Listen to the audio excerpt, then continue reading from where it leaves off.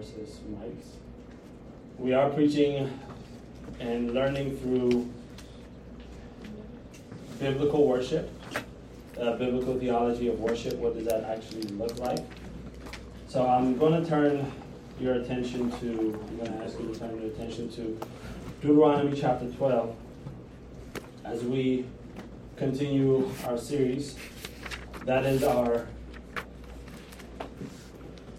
where our scripture reading came from. So we read through the scriptures. We read through the entire chapter. And we will be in that chapter throughout. So we won't read it in its entirety as we begin. But let us first pray and see what the Lord will teach us about worship. Our Heavenly Father, we're so grateful, thankful that you have gathered us in this place to call upon your holy name. Father, we ask that you bless this time of worship through the preaching of your word, so that your word, by the power of your Spirit, can transform our lives, so that we may be true worshipers who worship you in spirit and in truth. Father, give us insight to your truth. Give us conviction by your Spirit. Let us honor you through Christ Jesus our Lord. Amen.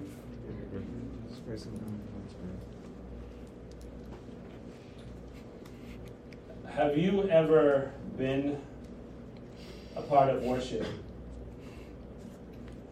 Or seen it on Instagram or YouTube or TikTok or whatever? That just seemed odd to me. I know I have. I've been a part of many churches personally, and I've seen it. And the church that I grew up in when I was a kid was a Lutheran church, and therefore we had hymnals. We had very structured ordinances by which the entirety of the service kind of just went, and it just became almost mechanical. And when the priest, because we had priests in the Lutheran church, he came up and he told us to stand, we stood, and when he told us to read, we read, and then when he told us to sit down, and then the way we sang, we had hymnals, so we opened a hymnal, and then we went to hymn 117, and we just sung. There was an organ playing, and that's kind of worship. And as I grew up and got into more Pentecostal churches, you kind of saw the freedom where people are like shouting and closing their eyes and raising their hands. I've even seen people run around. People brought like little horns and they just blew it in the middle of service. And then in the middle of worship, I've been to different worship services where the pastor's preaching and somebody says, "Preach it, brother," and it stands up from over there, and the other one stands up from over there. And, all kinds of different worship services. And I've been to services that are kind of like this, where there is order, there's freedom, there's a combination of both. Question is, have you ever wondered why there are so many different kinds of worship? Which one actually pleases God? Which one does God look at and says, that's the one that I want to receive? That's the one that honors me the most. And really, our whole series on worship is geared so that we can know what an acceptable worship to God looks like. Because if you worship God in a way that you don't actually know whether or not he's going to accept it or not, or if you're kind of doubting, then you've missed the point. You've wasted your time, your breath, if you're singing out loud, right? And you've dishonored God altogether. So we started the series on worship so that we can know how to be worshipers that the Father desires, and we saw that in our first week, so I'm kind of giving us a summary of where we have been, where first week, I gave it to you up front, we're not seeing what the Bible has to say about worship exhaustively. We're not going, we can't go through the Bible and say exhaustively, this is what worship looks like. What we're trying to attempt to do is we're trying to look at a biblical theology, which is going through the Bible from Genesis to Revelation in the way that it was revealed, so that we can have a framework of what worship is. And we noticed, we pointed out the first week that worship is at the center of what God, who God is. Worship is at the center of who you are. And God sees worship as being so valuable that he gives the first two commands to his people about worship. And then we also saw that we need to have a high view of God if we're going to worship God.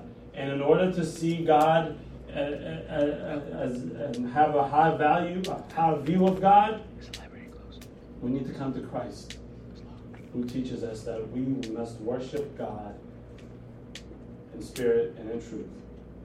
And last week we saw that our attitude matters when we worship God.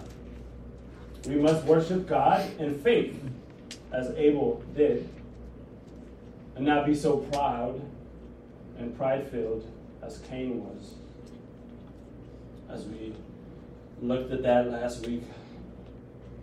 And this week,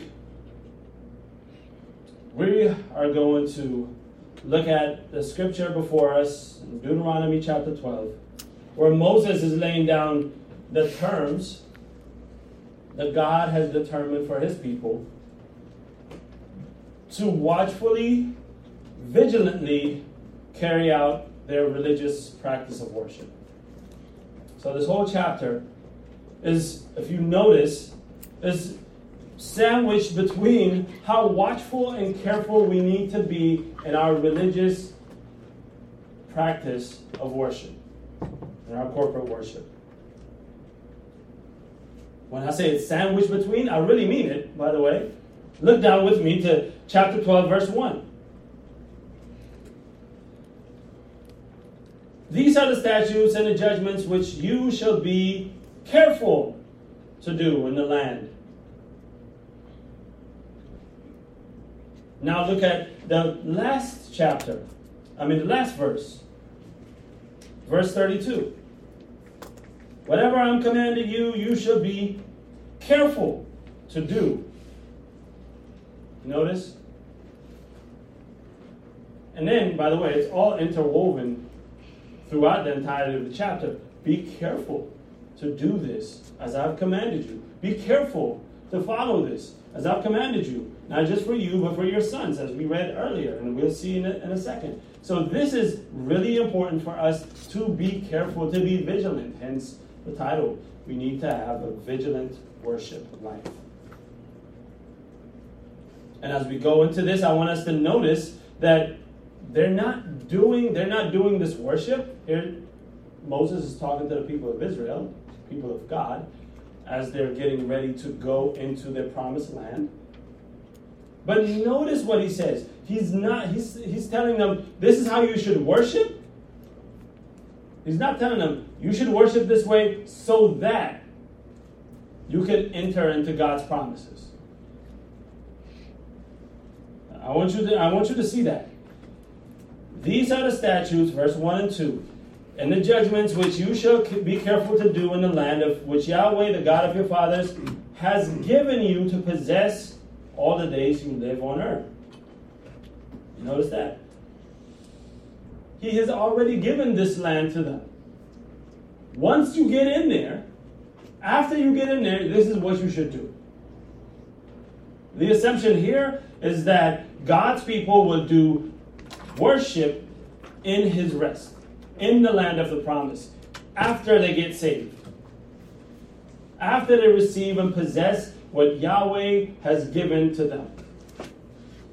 So when we talk about how we worship, we're not worshiping God in the way that he desires to be worshipped or according to these terms. And we're not being vigilant in our worship so that we can be saved. We are worshiping him vigilantly because we are saved. So I wanted us to know that before we even got into seeing what Moses lays down. I'm so used to preaching the New Testament. Always Paul comes to mind, right? Anytime I want to talk about a writer, it's like I have to. So, having said that, in this passage, what I want to draw out to you from the passage, what I want to show you is 5 responsibilities for vigilant worship that will help you stay the course in worshiping God in spirit and in truth. 5 responsibilities of vigilant worship that will help you stay the course of true worship.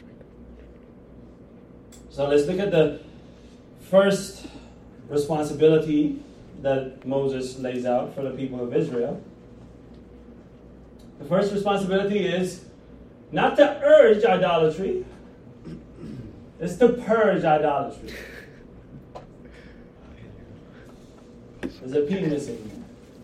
I think I borrowed one earlier when someone said the P word. I must have borrowed a P. It's to purge idolatry. Look at what he says to them in verse 2. You shall utterly destroy all the places where the nations whom you shall dispossess serve their gods. Utterly destroy. Purge entirely is God's command. Not partially, not mostly, but what God is commanding Israel is a complete extermination of every form of worship that is not God's. Every sort of material or mystical, ideological worship, and here I draw this out from the text as well. Look at what he says. He says, okay, go and destroy on the high mountains or under every green tree.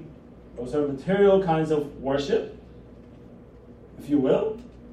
They're altars, sacred pillars, which is more mystical in a sense. Graven images that are more ideological. So every kind of material, mystical, ideological worship that is not according to God's desire has to be destroyed completely.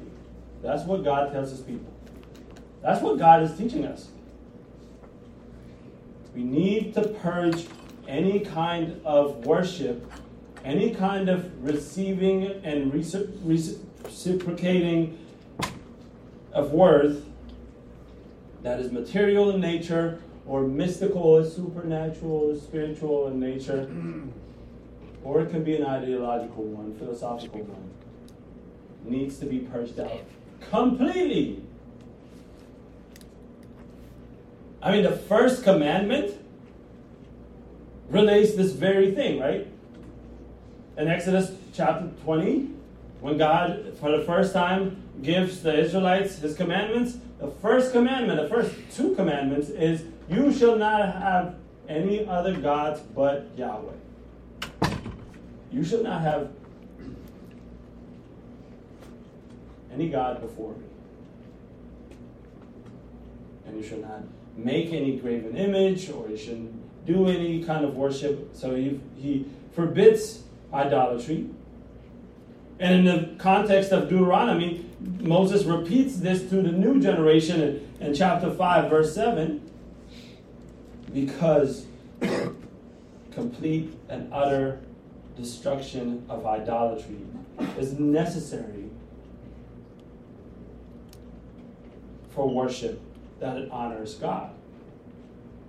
And that is our first responsibility. This is not negotiable to God. This is a non-negotiable. You can't keep your gods or your idols and come to worship God. We'll see that here in a second. His people, Israel, and then now us, by the way, it'll put them to the test. Just a generation later, if you know your Bible stories at all, he tells them, hey, destroy every other god, every other kind of worship in the land that you go in, just a generation later, they will put him to a test because they did not heed this instruction. In Judges chapter 2, verse 10 to 13, here's what we see. And all the generation also were gathered. This is after Joshua dies.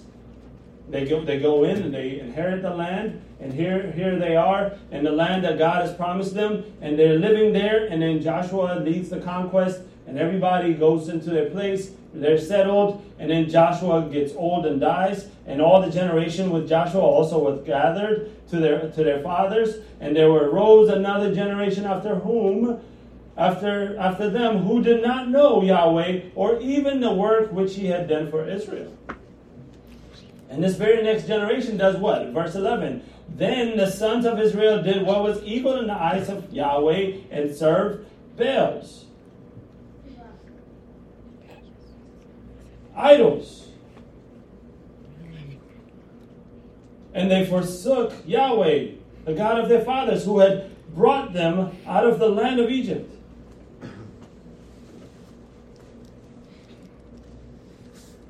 That's what they do. Immediately after he tells them not to do this. Well, not immediately, after a generation after. And they bowed themselves down to other gods. They provoked Yahweh to anger. So they forsook Yahweh and served Baal and the Asherah. By the way, this is not something that we can look back, because we get so tempted to look back at the Old Testament accounts and then just say, hey, you know what? This is what Israel did. We're not Israel. That's in the Old Testament. We live in a new covenant. But this is also reflected in the put off and put on language that Paul uses in the New Testament. If you look at it, I think it's up there. If you look at Romans 12, verses 1 and 2, as we saw last week, therefore, he says, I exhort you, brothers, by the mercies of God, to present your bodies as a sacrifice, living and holy and pleasing to God, which is a spiritual service of worship. So he's talking about worship. Look at what verse 2 says. Do not be conformed to this world. I think the NIV says, to the patterns of this world. Any pattern that is spiritual, that is philosophical, that is material. Do not be conformed to that, but be transformed by the renewing of your mind, so that you may approve what the will of God is, that which is good and pleasing and perfect. Paul writes in Ephesians 4:17-24, the same thing.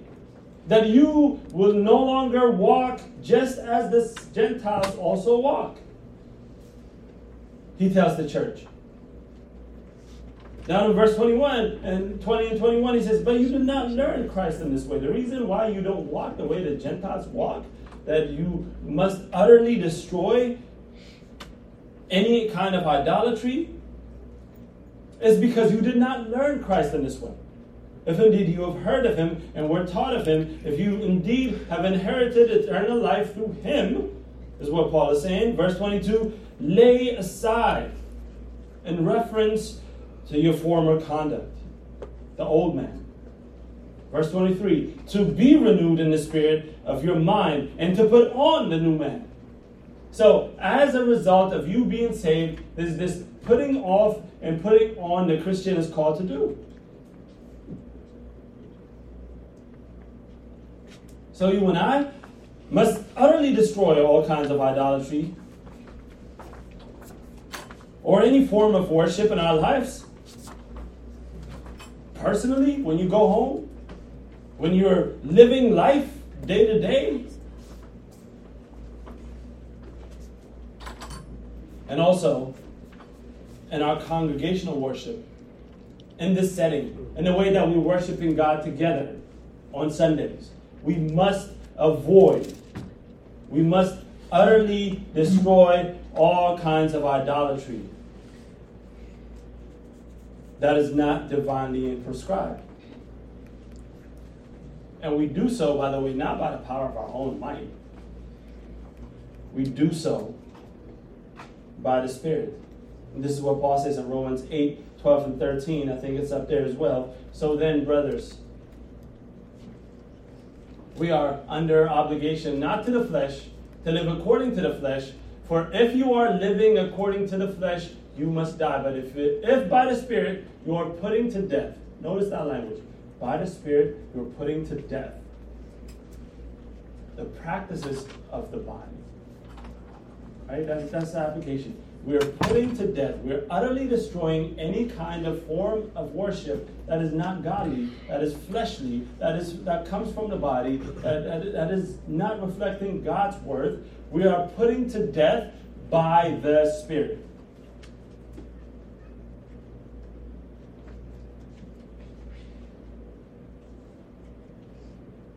You will live. But I want to warn you that just utter destruction of idol worship or any other form of worship that is not divinely prescribed is not enough. It's necessary, but not enough. God's people are also responsible, which is the second responsibility we will see. They're responsible to seek and worship Him on His terms. Look at Deuteronomy 12 and 4. You shall not do thus towards Yahweh your God, but you shall seek Yahweh at the place which Yahweh your God will choose from all your tribes. They are to seek Him in a place that He would choose. Here again we see the sovereignty of God in worship. Not only is He sovereign in an abstract way where we can't really know, it's like, okay, we know God is in charge, right? Everybody in here would agree, amen? God is in charge, right? Everybody? Yeah. But is He in charge in a macro way, like we kind of know at a greater level that He's in charge in worship? What we see here is God is not just sovereign in an abstract way, but He actually superintends the very place where He should be worshipped. He superintends how you should be worshiping Him. He is so mindful, if you will, He is so concerned to even get involved in worship, the very intricate details, including the very place.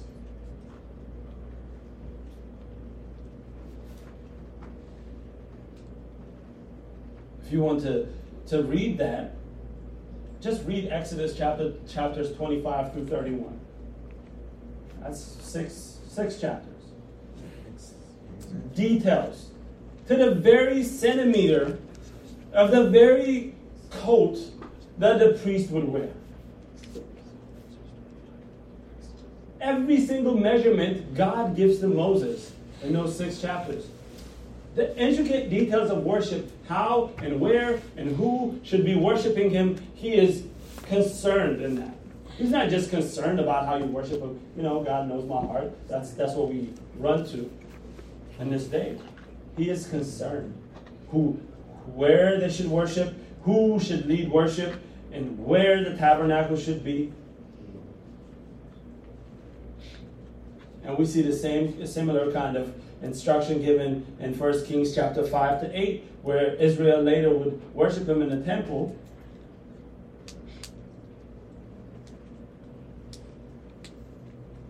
And those who would seek to worship God in a place where He did not specify, like Saul in 1 Samuel chapter 15,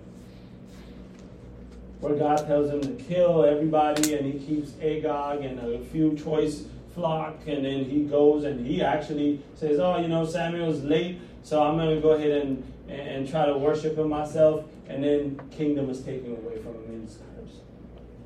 And then he later on in chapter 28, he goes and he tries to find a medium,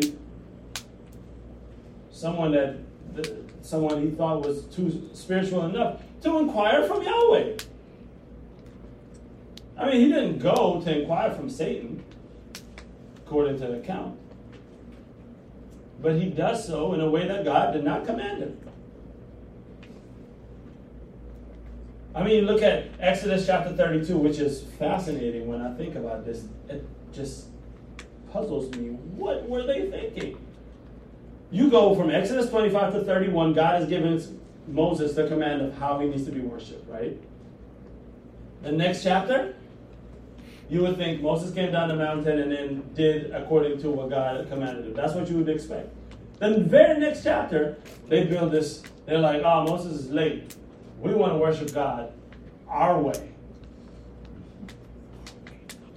So because we want to worship God our way, you know what we're going to do? Everybody just give me what you got. It don't matter if it's gold, silver, whatever. Just give it to me. Forget that we got this gold and silver by God's providence in the first place, but just give it to me. And we're going to give it to Aaron, second in command. Hey, Aaron, go ahead and form something for us. What should we make? Oh, you know what? In Egypt, the calf. That's what they worship.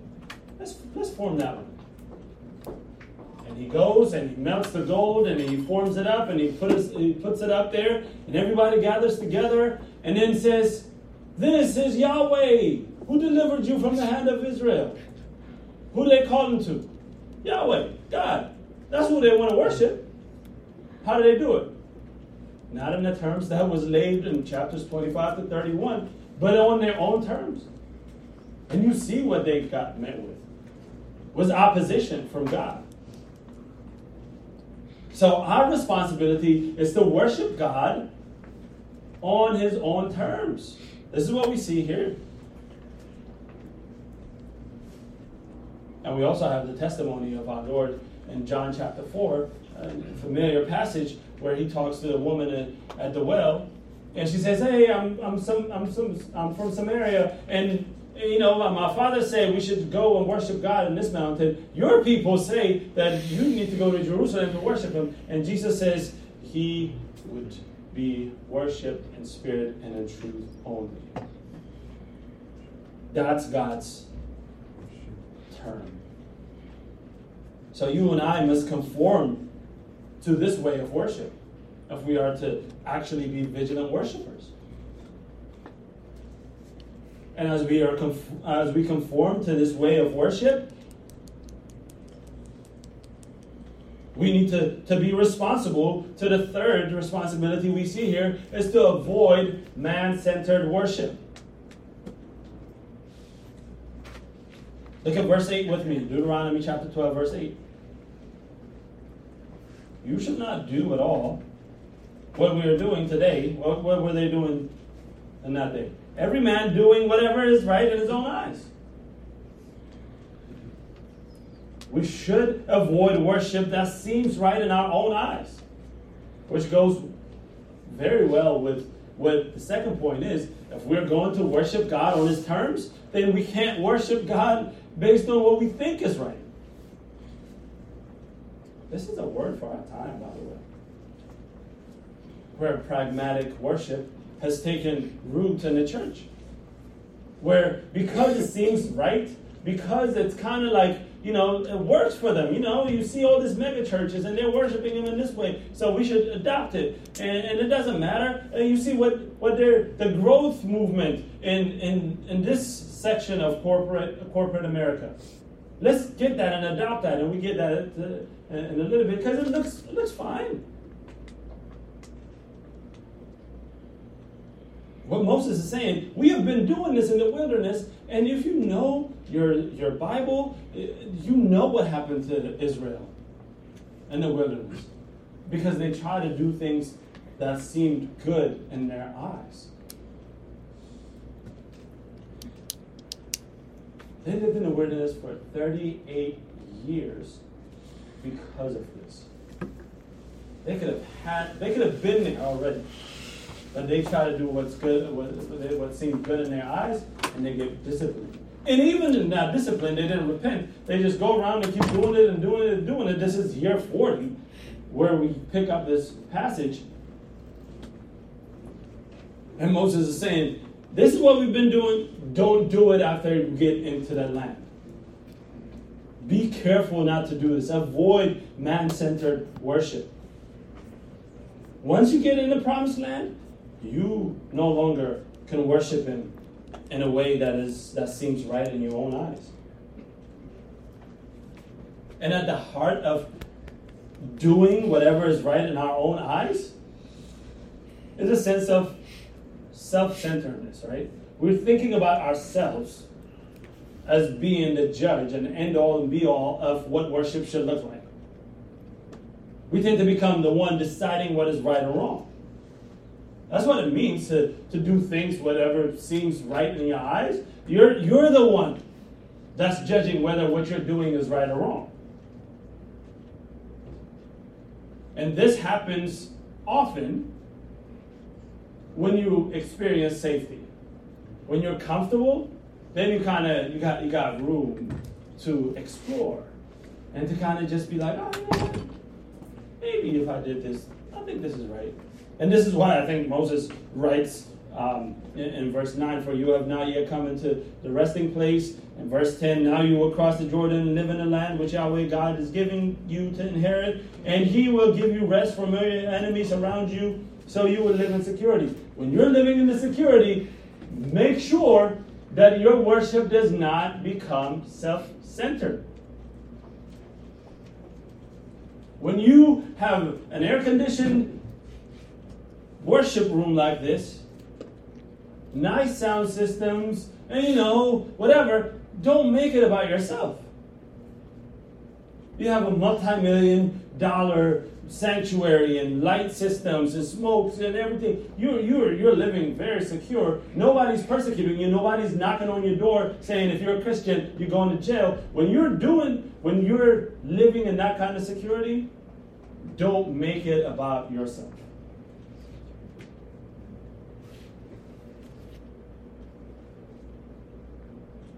And this is evident in Judges chapter 17, where we see the story of Micah, where Israel was, at the time, doing whatever was right in their own eyes. That's in verse 6. But Micah comes and he steals money from his mom, and he tells her, I stole your money. And she's like, all right, keep it. You know what? Not only keep it, just worship God with it. And he's like, okay, I'm going to worship God with it. And he takes the money that he steals, he melts it, and he makes a graven image, and then he finds a priest, and he brings him home, and he tries to do whatever is right in his own sight. The entirety of that tribe gets judged because it's man-centered worship when you feel secure. So let us, by God's grace, be vigilant and responsible not to make worship about how we feel and who we are and about us. I was reading a book by H.B. Charles on worship. That's what it's called. Shout out to Battelle for giving me that. And in that book, he talks about a pastor who finishes a worship service, and he goes down and he hears one of his congregants complain about how he didn't really like the worship today. Most of you can resonate with this. I didn't like worship today. It was too long, So for whatever reason, this guy did not like worship, and he was complaining about it, and he overhears him, and he walks up to him, and he was just like, whew, you didn't like worship today? He says, no, I didn't like worship. Well, I'm glad that we weren't worshiping you.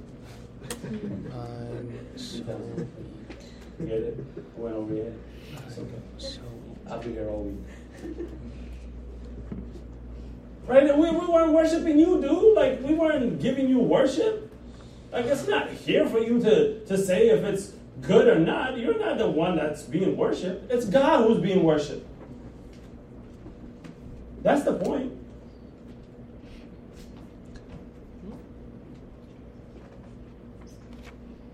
We cannot make worship about us. Instead, we need to focus on our responsibility, which is the fourth responsibility I'm going to draw your attention to enjoy worship. And this is, I almost want to go right into the application part of this. Because I could talk about how most of you are not enjoying your worship experience when you come together to worship. Because you've made it about you. But I'll reserve that for later. And for the Word of God to do its work in you by the Spirit. But we are responsible to have a joyful experience of worship. Look with me in verse 6 and 7. And there you shall bring your burnt offering, your sacrifices, your tithes and contributions of your hand, your votive offerings, free will offerings, and the firstborn of your herd. We're talking about worship here, right? Congregational worship at that. Verse 7. There also you and your household shall eat before Yahweh, your God, and be glad. And rejoice as you're worshiping. It's not just in 6 and 7. He repeats it again in verses 11 and 12. It's almost identical. And you shall be glad. Verse 11. Then it will be in that place which Yahweh your God will choose for his name to dwell. There you shall bring that I am commanding you. Your burnt offerings, your sacrifices, your tithes, your contribution of your hand, and all your choice votive offerings which you will vow to Yahweh. And we come together and worship. This is what you should do. Verse 12. And you shall be glad before Yahweh. You shall rejoice before Yahweh. Worship should be something that you enjoy and have joy in. Be glad to worship God. As we saw last week, attitude does matter to God in the way that you worship Him. When you worship, essentially, and I want to draw your attention to what he says, before Yahweh your God. Be glad before Yahweh your God. That word, before Yahweh your God, is saying when you are in His presence. When you come in the presence of God, what should you be? Angry? Sad? Depressed? I mean, you have God and you missed. Your worship, at worship time, you're literally coming in the presence of God. And what should your heart's attitude be? Joy, gladness. Not like Cain. As we saw last week.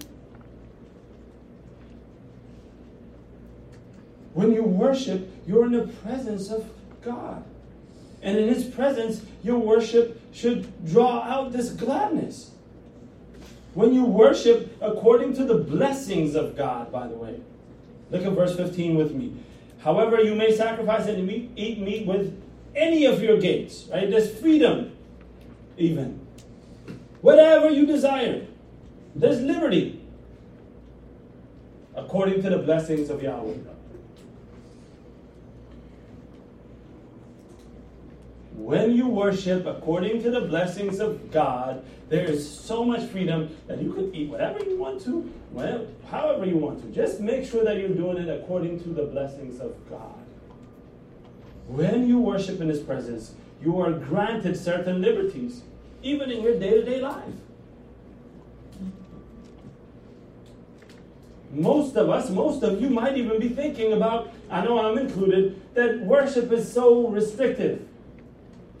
Worshiping God and being a Christian and being completely given to Him and just avoiding all that idolatry and worshiping Him on His terms and not making it about ourselves, that becomes restrictive to us.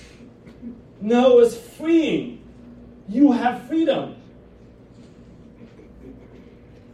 Even though verse 17 and 18 puts the guardrails on vigilant worship, just don't eat the blood. Make sure you're doing this. Don't eat that part that is supposed to be given to God. Make sure that you're doing this and within the guardrails, within the context of what God says. But as long as you're there, you are free.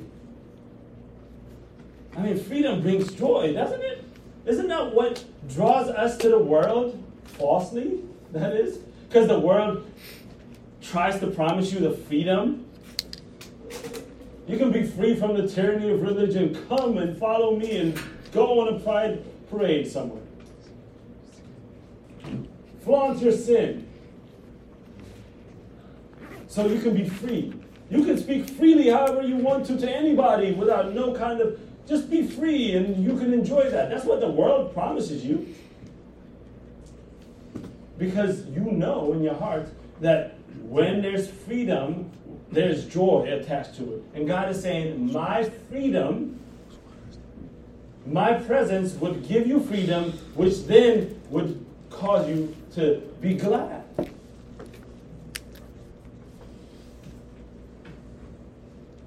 But not autonomously. That's where the guardrails come in verse 18, 17, 18, and even in verse 21. But according to his blessings.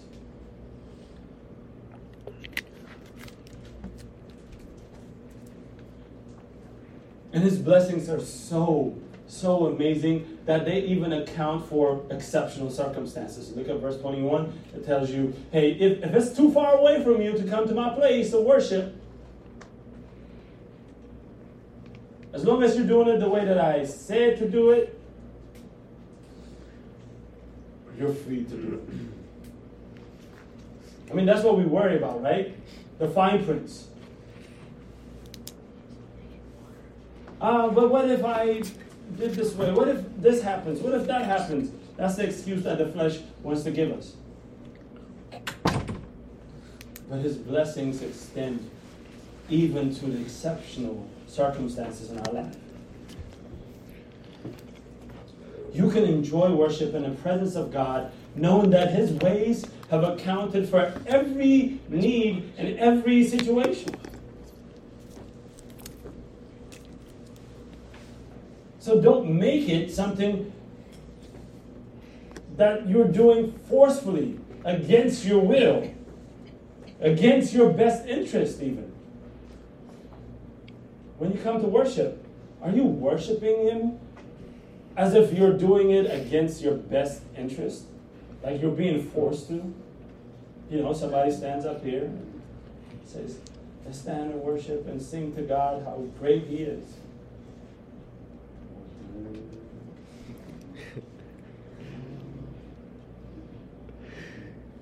Where is this old song? Sit down and go to sleep. As if somebody's forcing you, like as if you singing how great God is against your best interest. Like that's going to do you harm or something.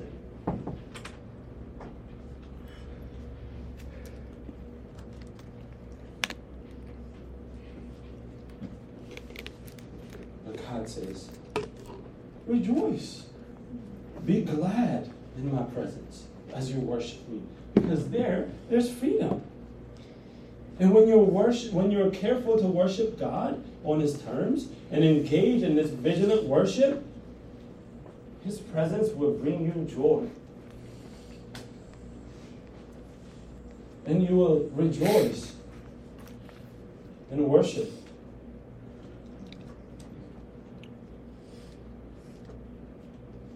And you can avoid double-minded worship. That's our fifth responsibility. We ought to avoid double-minded worship as we're working through this long passage.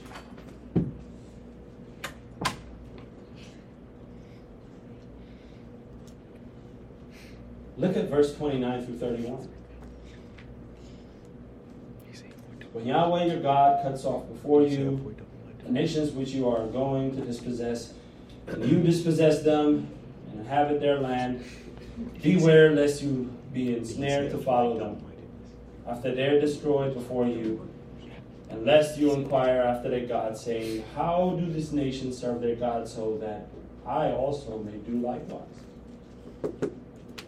Israel here is commanded to be vigilant against being entrapped into idol worship. Moses tells them, do not even inquire about how other forms of worship work. Don't even go and research on Google. Don't go to google.com and say, how does this work? Don't ask Siri or Alexa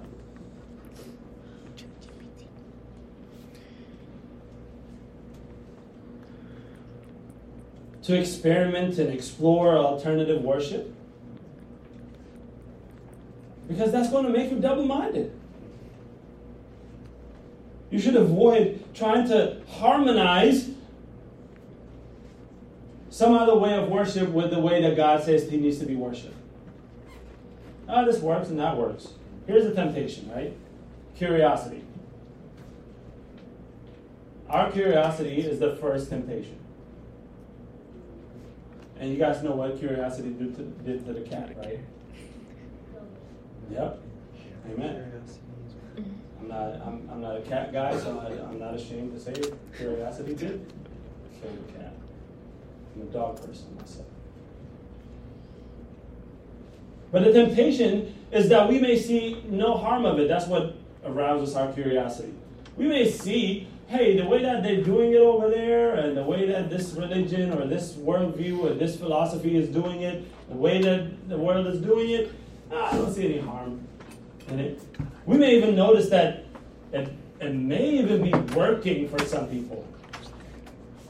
We may say, if we're really super spiritual, we may even say that, hey, the Bible explicitly doesn't forbid this, so I guess we're free to do this way.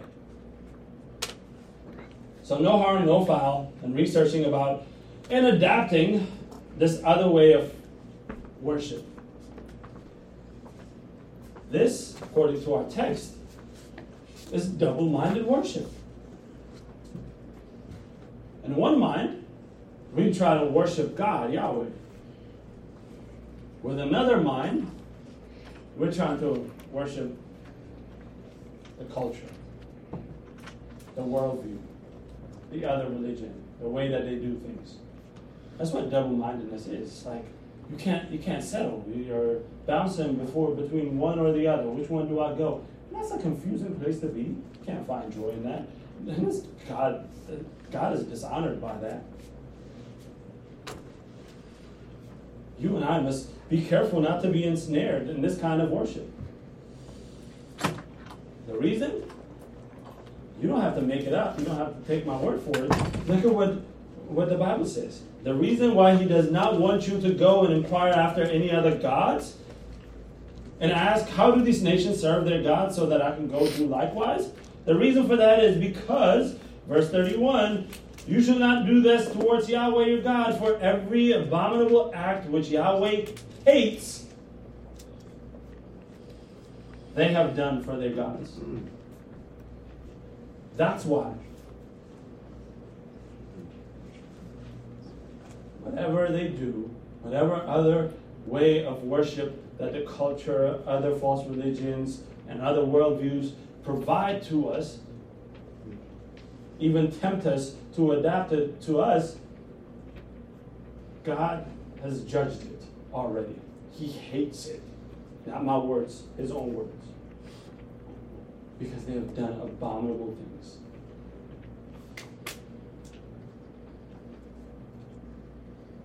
I mean, this is what Joshua tells Israel as he's getting ready to die, really, Joshua 24, verses 14 and 15. And this is a very familiar passage, at least a portion of the passage.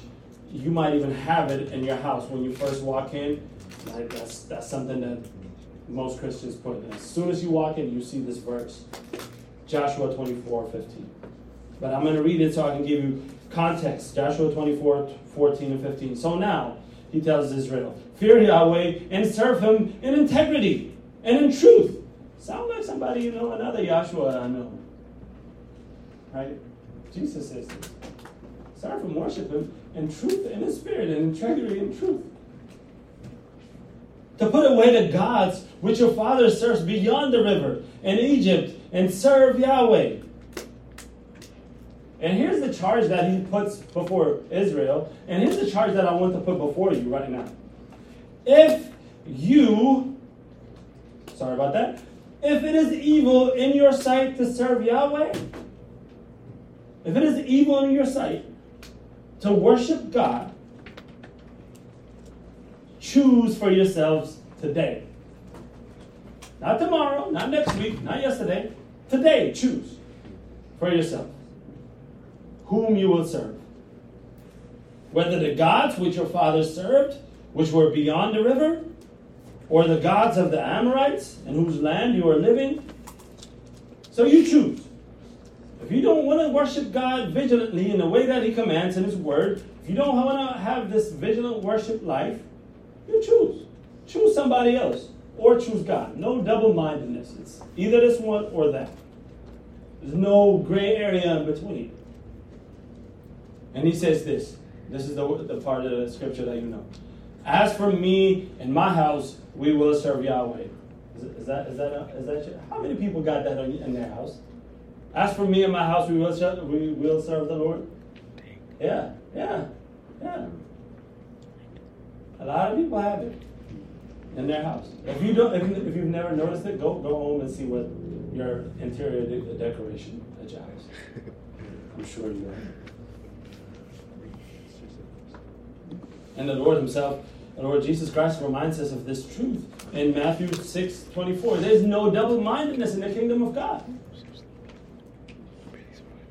No one can serve two masters, for either he will hate the one and love the other, or he will be devoted to one and despise the other. So you can't serve God and wealth, or God and mammon, or God or money. It's either one.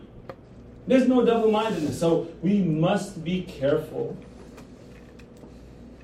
and be vigilant to worship in this way. Here's the catch. And I'll close. The catch is every instruction that God lays out in this passage. His people could not do it. Israel was not able to keep this law perfectly. Here's the catch. Read the rest of the New Testament. The Old Testament. Right? This is the law. Last book of the Torah that we're reading. And then it goes into the prophets. And the entirety of the prophets tells us, hey, they weren't able to keep this law. The writings, the history books, also tells us this. They weren't obedient to this. And you and I are not necessarily exempt. We cannot do that in and of ourselves. We can't be vigilant in our worship in and of ourselves. No matter how vigilant, no matter how careful we are in and of ourselves, we are incapable of worship and perfection. We can't do it. So what must we do? What must you do? Look to Christ, who utterly destroyed every other kind of worship. Look to Christ, through whom God is pleased. The Father is pleased. Through whom you come to the Father. That's the place that you worship Him, right? If you want to worship Him, no one can come to the Father except through me, Jesus says. If you want to come to the Father and worship Him, in the place that He determines, who is that place? Who is that person? That place is really a person. It's the Lord Jesus Christ. We must look to Him. Because we constantly fail to seek God and worship Him on His terms. We always find a way to make worship about ourselves. It's too long. It's too short. It's too slow. It's too fast. Too loud. Too dark. Too bright. Too something. I'm too tired. Too hungry. Too sleepy. Whatever.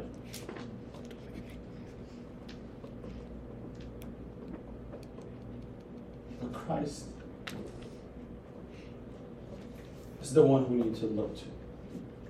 The one who accomplished the will of the Father perfectly.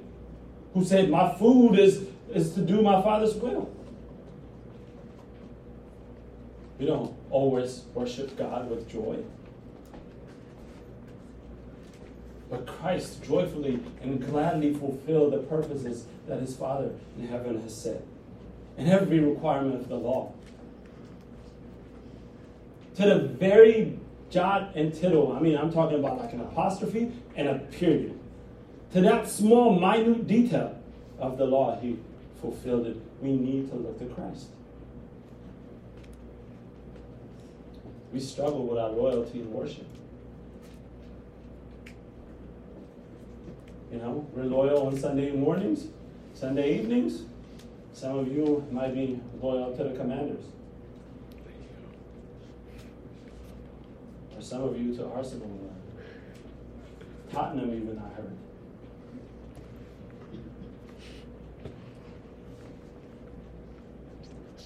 Some of you to Facebook.